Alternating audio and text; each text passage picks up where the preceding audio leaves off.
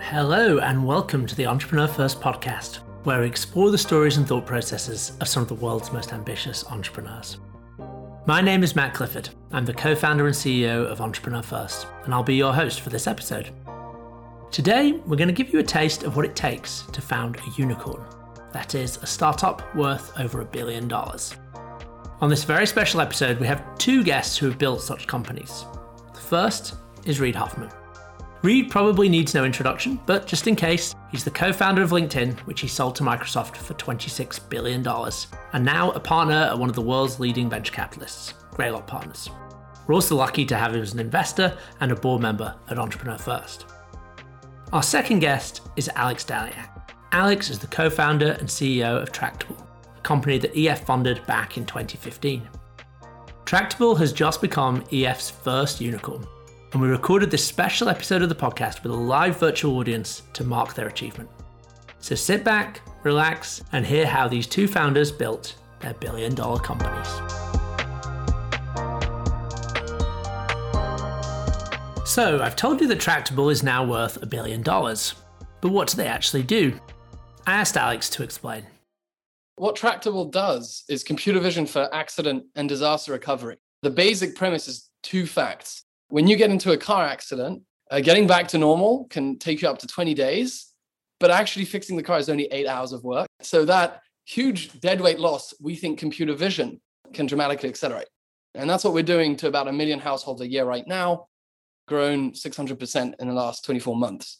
The second fact is climate change makes natural disasters worse. Yeah. And those natural disasters, I've got haze outside of my flat in New York City right now from the wildfires, leave people without a roof over their heads for months. Same thing here. Computer vision can help accelerate that. Tractable's achievement belongs to the founders, but it's also an important moment for talent investing, the new model of venture capital that EF pioneered, and that for a long time seemed a pretty controversial idea. The core idea of talent investing is that it's possible to identify and fund great founders before they start a company. We seek out individuals who we think could be exceptional entrepreneurs, back them pre-company, and support them to find a co-founder and build a company from scratch. You can imagine the questions this raised when we got started. Don't you suffer from adverse selection? Can the founders really be mission-driven? Will teams built this way hold together? And many more.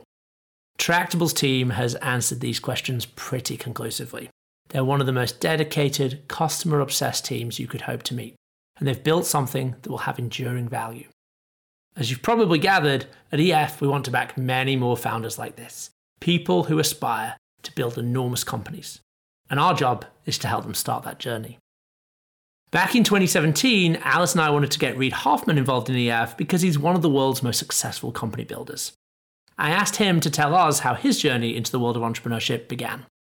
I actually went to Oxford to study philosophy. My interest is always people. So how do we reason? How do we think? How do we talk to each other? And then I realized that actually, in fact, entrepreneurship would actually be the higher scale impact, because this kind of software medium that we create in this world around us allows us to express our identities, communicate with each other, find other people, collaborate, form relationships, strengthen relationships, and engage in, work and life and play and all the rest of that. And so I went back to my undergraduate university, Stanford, which is in Silicon Valley, and said, okay, how do I start doing this? And I was like, well, first you get some experience shipping commercial software. So I did that. But I wanted to move quickly to building the new kinds of networked products that I want to do. So my very first company, SocialNet, always a learning experience. And the view is, how do we help ourselves as individuals and in groups make each other better, like evolve in capabilities and wisdom and compassion and a set of things. And that's what I've done both as an entrepreneur and as an investor. Meanwhile, for Alex, who just graduated from the London School of Economics, it was a love affair with a summer internship at Blitzscaler Rocket Internet that made him realize he wanted to build his own company. I wasn't going to be an academic, unfortunately. I was going to be much worse than that. I was going to probably be a banker, which is what people did at London School of Economics in the UK back then. I remember, applying for internships, and under banking, you had hundreds, under accounting and consulting as well. Under entrepreneurship, you had one. And it was this company, which is not necessarily Silicon Valley's favorite, yet incredible blitzscalers, Rocket Internet. And so I did an internship at Rocket Internet over the summer and just fell in love with entrepreneurship. And it was just conviction from there on that I'd want to do nothing but build a company. There are more than 700 private companies valued at more than $1 billion around the world today. These companies vary a lot in the services they perform and the products they provide, but one thing that most of them have in common is they're at heart technology companies. I asked Reed to tell us a bit more about why technology so often plays a role in building huge companies. Part of what it is to be humanity evolves as we evolve our technology. Now, part of the technology question is the relatively few paths by which an individual can accomplish very massive scale. And they tend to be, especially on the entrepreneurial, when you kind of say, hey, I've got an idea, I've got a drive, I've got some talent, I don't want to do this. Technology is one of the most central ways because, of course, that can, in various ways, spread. And it's one of the reasons why, kind of within blitzscaling, the key thing is this is how technology companies of the future are being built, 80% plus. And by the way, all companies are en route to becoming technology companies. When you think about this, it's like, all right, Alex is saying, hey, this is a critical thing that could make people's lives a lot better by not having, kind of like 20 plus days of, my car out of commission, affecting my commute, affecting my quality of life. And now with software, I can radically shorten that and make lives a lot better. Well, that's partially because this is old industry that kind of doesn't understand the new technological platforms, the new ways that you can operate this, and requires a kind of a new entrant to say, we've reimagined, we've seen the technology, we're rebuilding. Something like, it's an application of computer vision and deep learning is essential for what the next great service is for consumers, fitting within the kind of economic ecosystem that we all live and make our lives better on. And so that's where technology plays. And that's also one of the reasons why the techniques about how we build these product services and how we build the companies behind them is one of the things that we refine. And obviously that's one of the things that, Entrepreneur First, in going and saying, hey, if you would like to build great new technology companies, we're refining them. We're building a network, we're sharing information, we're sharing, connections, we're sharing what is the modern ability to do this. Tractable has been a breakthrough company not only for EF, but also for the insurance industry as a whole. I asked Alex how his experience at EF helped him understand how to make use of technology to build his business. One thing Entrepreneur First taught is, we need EF companies to solve a tech problem, really, really deep tech problem that nobody else has solved. You've got to be the first ones there. Another thing that's amusing is, one of the very wise things that Y Combinator teaches is start with a personal problem for building your own company. That is absolutely not, weirdly, how Tractable started. Maybe the EF approach is actually, start with a huge tech breakthrough. In 2012, you had a huge breakthrough in deep learning, where it was the first time that we took these ImageNet data sets that weren't just hundreds of thousands of images, but 15 million, each labeled with what's on the image. And we fed that to deep learning algorithms, or convnets, which had been around since the 90s. But for the first time, instead of being run on some CPUs, they said, we're going to reprogram GPUs and run it on that. And the compute power will be 100 times stronger.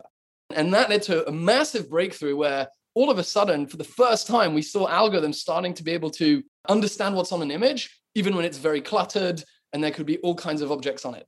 And that was just previously impossible. So we became obsessed over what are the real-world image classification tasks that therefore these algorithms are going to be able to start doing instead of humans. Of course, technology is an important foundation, but if you want to reach $1 billion valuation, the most important thing is customers. Tractable's customers are mainly large insurance companies. I asked Alex to explain his enterprise sales strategy.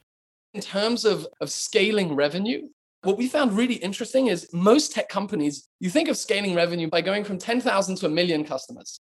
I think what's really interesting in our case going specifically after enterprise customers, the biggest companies in the world, is you can also scale by going from a 6-figure to an 8-figure contract.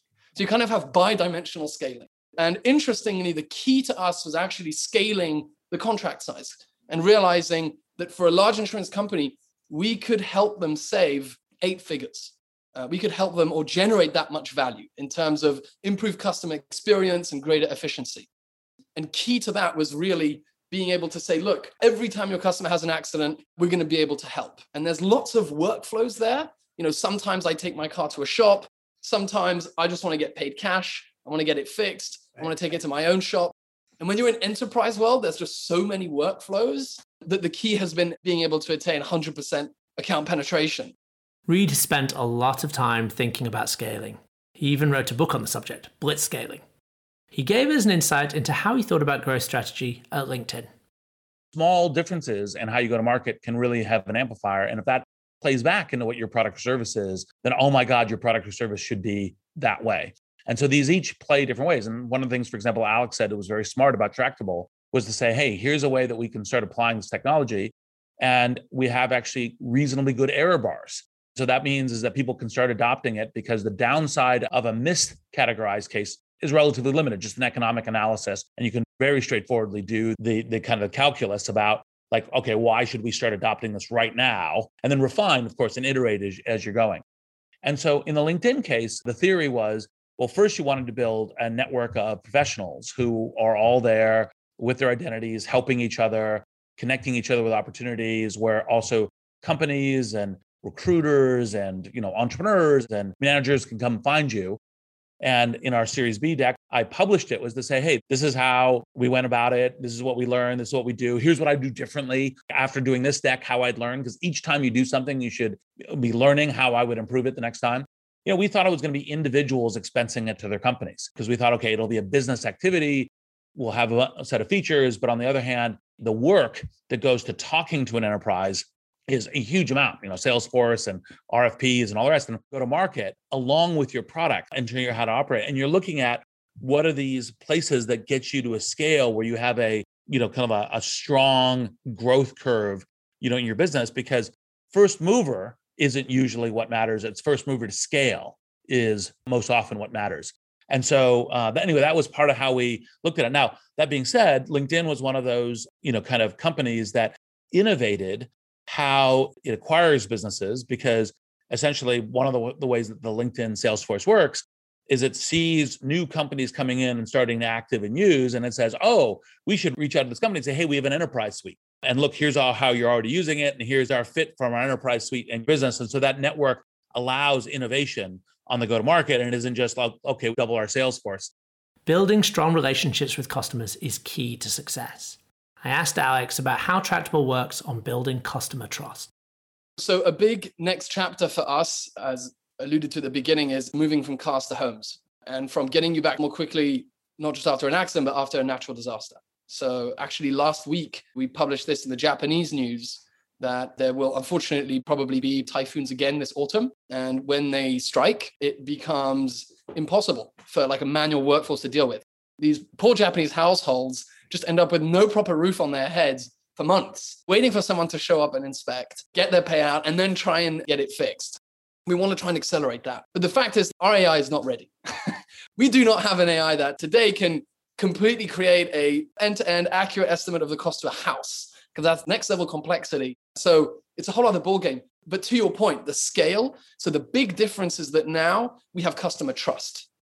They've seen us go from young, scrappy little company to a fully automated AI system on the vehicle side. We also have all of the top 5 Japanese insurers as customers. And so we now can get access to pooling their historical data. We now have the funds to kick off digitization projects to be able to amass that training data faster. And yeah, none of that would be possible if we didn't have the scale.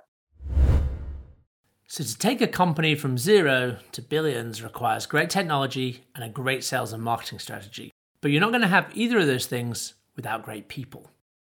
Tractable has built a world-class team. I asked Alex about the challenges he faces in hiring, motivating, and retaining new talent.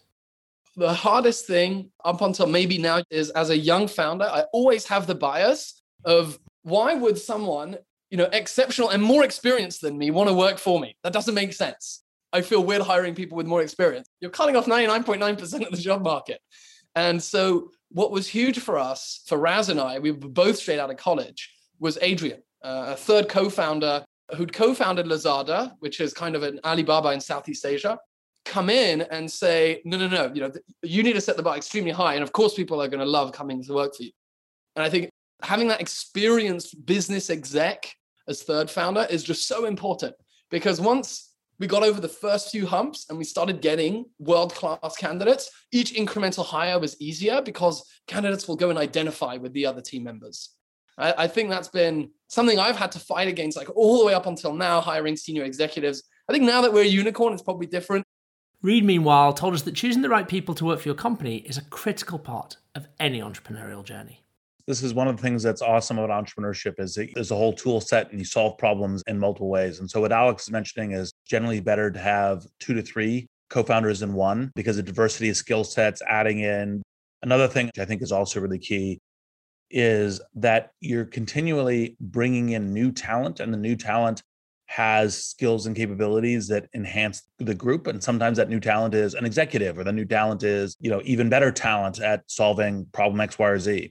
Now, I think part of the thing for Alex and for all the other folks out there is to say, well, actually, in fact, there's a bunch of really valuable things, like figuring out a really valuable market before other people have, maybe have originally being contrarian and right about it, and then making some traction, assembling a company that is on this mission where the mission resonates with people.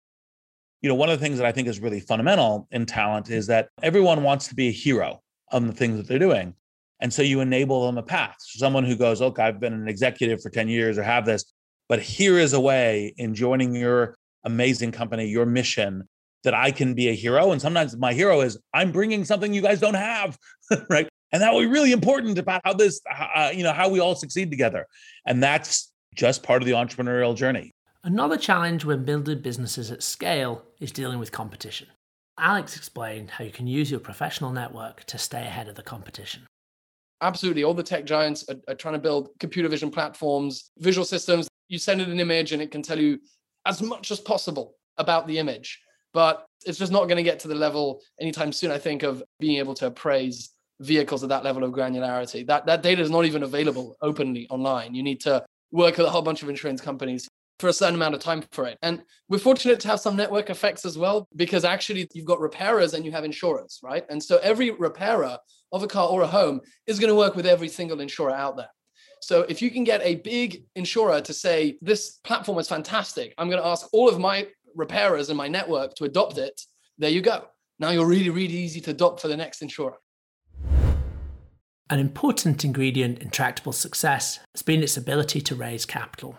Alex and his team have raised more than $100 million from world-leading VCs. He told us a bit about how Tractable has pitched its investors.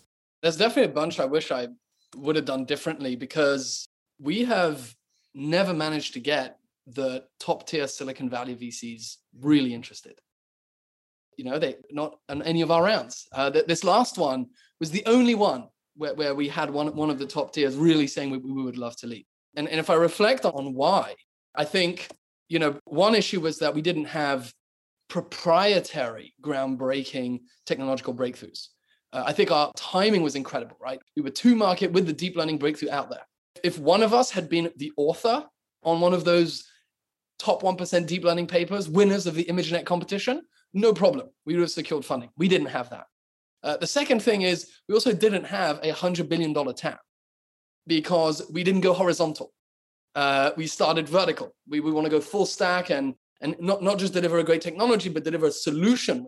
If you're the platform that interconnects people who are owners of the cars and homes, their insurance companies, all the government agencies like FEMA that are coming in to help, and the people that'll do the repairing, the repairers.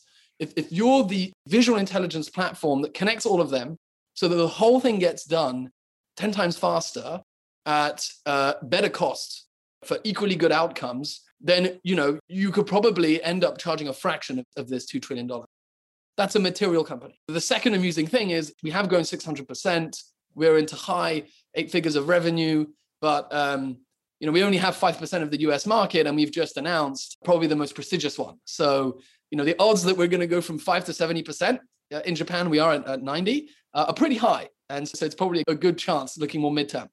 But then even looking long-term, what I find fascinating actually is that insurance is basically protecting every facet of the economy.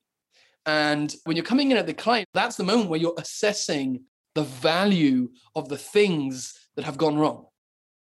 Our AI now is one where you can pull out your phone, scan your car, and we can understand the damage to the car. That's also important when you want to sell that car, or when you want to insure that car, or when you want to refinance your loan on that car. Every time today, you need to book an appointment with someone. They'll come check it out. It'll take 5 days, and then they'll give you a quote, and it's super high friction to shop that around. Imagine what happens if you're pulling out the visual expert in your pocket, and it is immediately giving you price compared quotes for each of these: insurance, sale, loans, repair. Each of these are trillion-dollar industries. And that's just the car. We're doing this for the home. As an investor, Reed has backed some of the world's most exciting companies, like Facebook and Airbnb, and of course, EF itself. He shared his views about the value that investors can bring and the role they play beyond just providing capital. Your average top-tier VC looks at somewhere between 600 and 800 companies per year and says yes to 0 to 2 of them. That's the kind of raw math of it. Roughly speaking, one of the things is for the top-tier Silicon Valley investments, it's if we succeed, it's going to be massive. This is one of the reasons why I give the advice of contrarian and right, because you don't, by the way, need every person to say it. You need just the right person to say, yes, I'm going to go on this journey with you. And obviously, it's better if it's 2 or 3. It's better dynamics around, but you certainly don't need everyone. And that's part of the reason why contrarian and right. So, for example, when Airbnb came and pitched us at Greylock for our Series A, I really wanted to do it. The primary partner was David Z. He was my most useful LinkedIn board member. He looked at me across the table and said, well, every VC has to have a deal they can fail on. Airbnb can be yours. David, 6 months later, realized exactly the kind of investment you should be doing and came to me and said, well, what did you see that I didn't see? And I said, well, look, I agreed with you. I saw all these risks. It's a strange thing about, one person renting something from another versus the kind of industrialized set of a hotel. The questions about, look, what would local city regulation and neighborhoods and, other kinds of things play into this. But there were interesting plans to getting past those. And if it did that, it redefines an industry. And that is the kind of thing that we look for. And it's obviously not just within the consumer space, redefining industries, for example, whether it's, kind of insurance or whether it's dealing with tsunamis or typhoons. Those are actually, in fact, the kinds of things that are looked at, and technology, as per our earlier conversation, is the enabler. $1 billion valuation is a serious landmark, and companies that have been able to achieve it have certainly earned their unicorn title. But no one who's able to take a company to that height is ever going to be the kind of person to settle there. As someone who's managed to take the next step and turn 1 billion into much, much more, I asked Reed to give Alex some advice on going from 1 billion to 26 and beyond. Well, it seems very well on track. And one of the things that has been great on this conversation is Alex is demonstrating one of the things I think is most fundamental about successful entrepreneurs, which is being infinite learners, right? So it's like, okay, how do I do this better? How do I do this better? What did I learn here? How do I improve it? And so it's not surprising to me that despite an early no from EF and kind of weaving the path early, it's like, no, I'm just building it because it's success in the business that most matters. Now, from here, I think, obviously he's already highlighted a set of the different considerations, which is, how do I change my applications into more platforms? How do I have those platforms touch kind of key industries? What does that mean in terms of how I iterate my go-to-market? As I'm growing the company, how do I bring the new talent in that helps us solve the new problems? Obviously, some of the talent from within the company will grow as well. And those are, kind of all the reasons why, Matt, as you noted earlier, that I kind of wrote blitzscaling was to have some sense of it. Because part of the thing is when you're doing blitzscaling, you can actually, in fact, share this book amongst the company to say, look, sometimes this feels pretty chaotic. Sometimes when we're shifting from our levels of scale and what our new managers are and how we communicate internally and how we coordinate on projects and that kind of thing, those change, and that we should embrace that because that's part of success. And I think that, I am also, indirectly a very enthusiastic shareholder. So, Alex, great work. Once you create something valuable, you have to be able to defend it. How should founders think about the risk that a tech giant like a Google or an Amazon might set their sights on their market?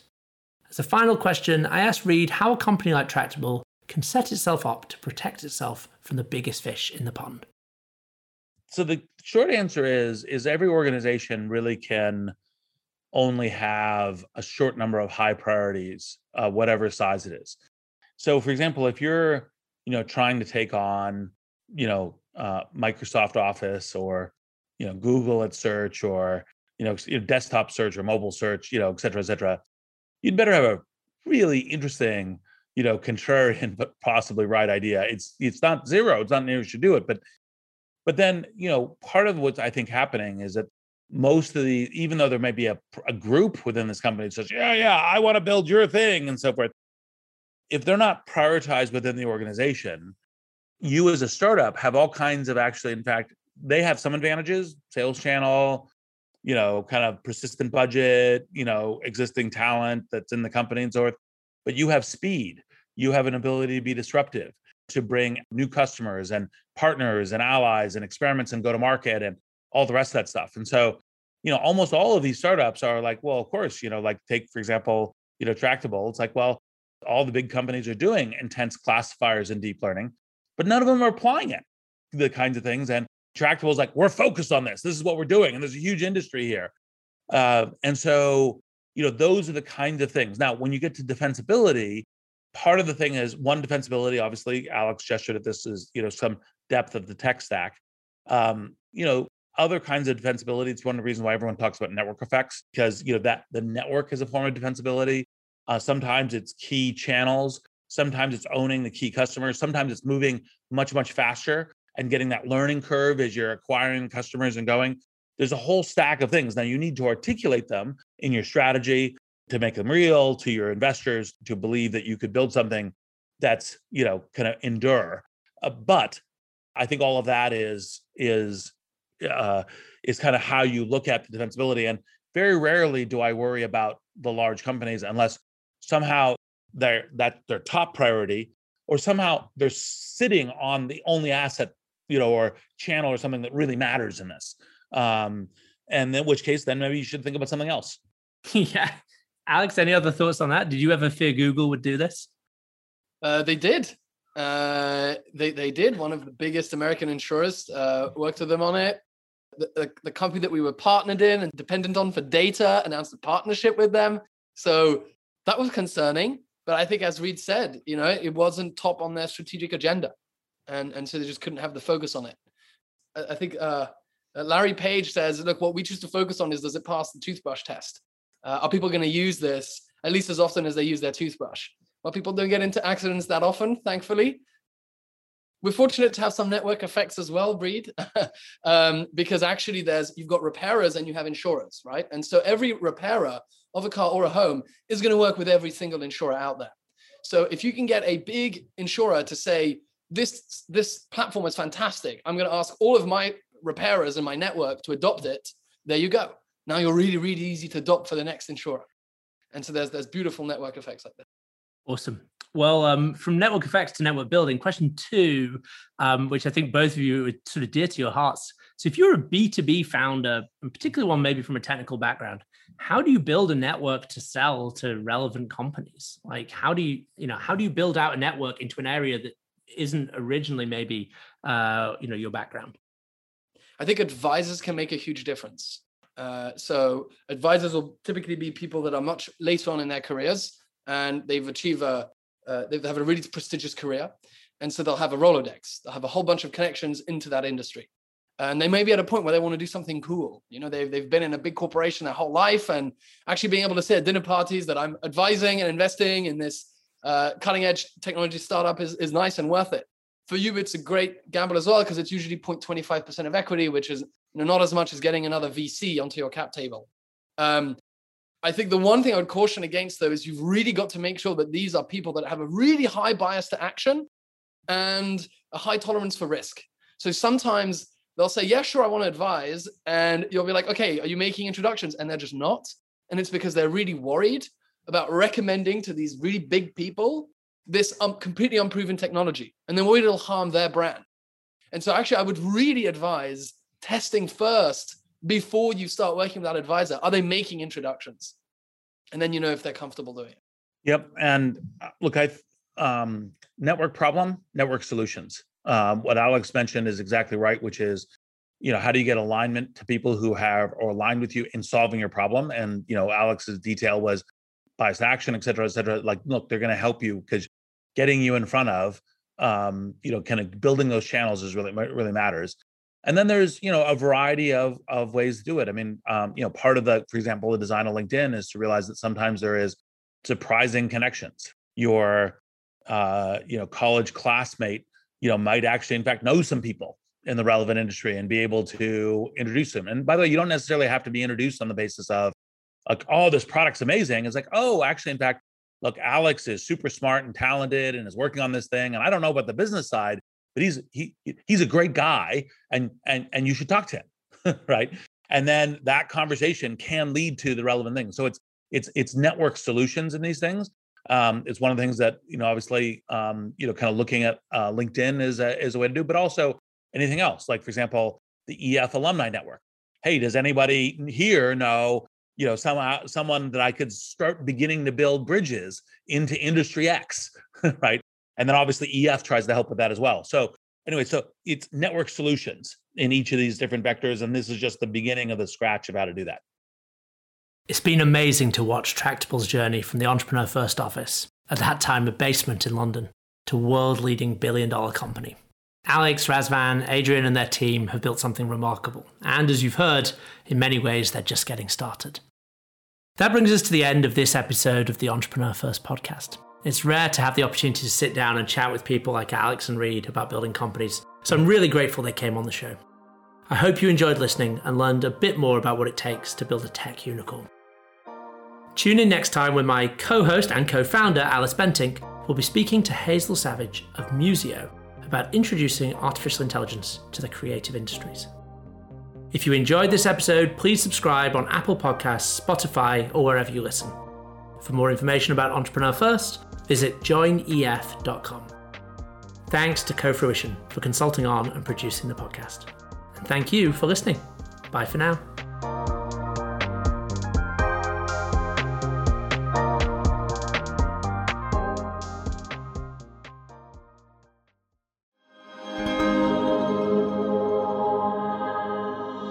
Co-Fruition.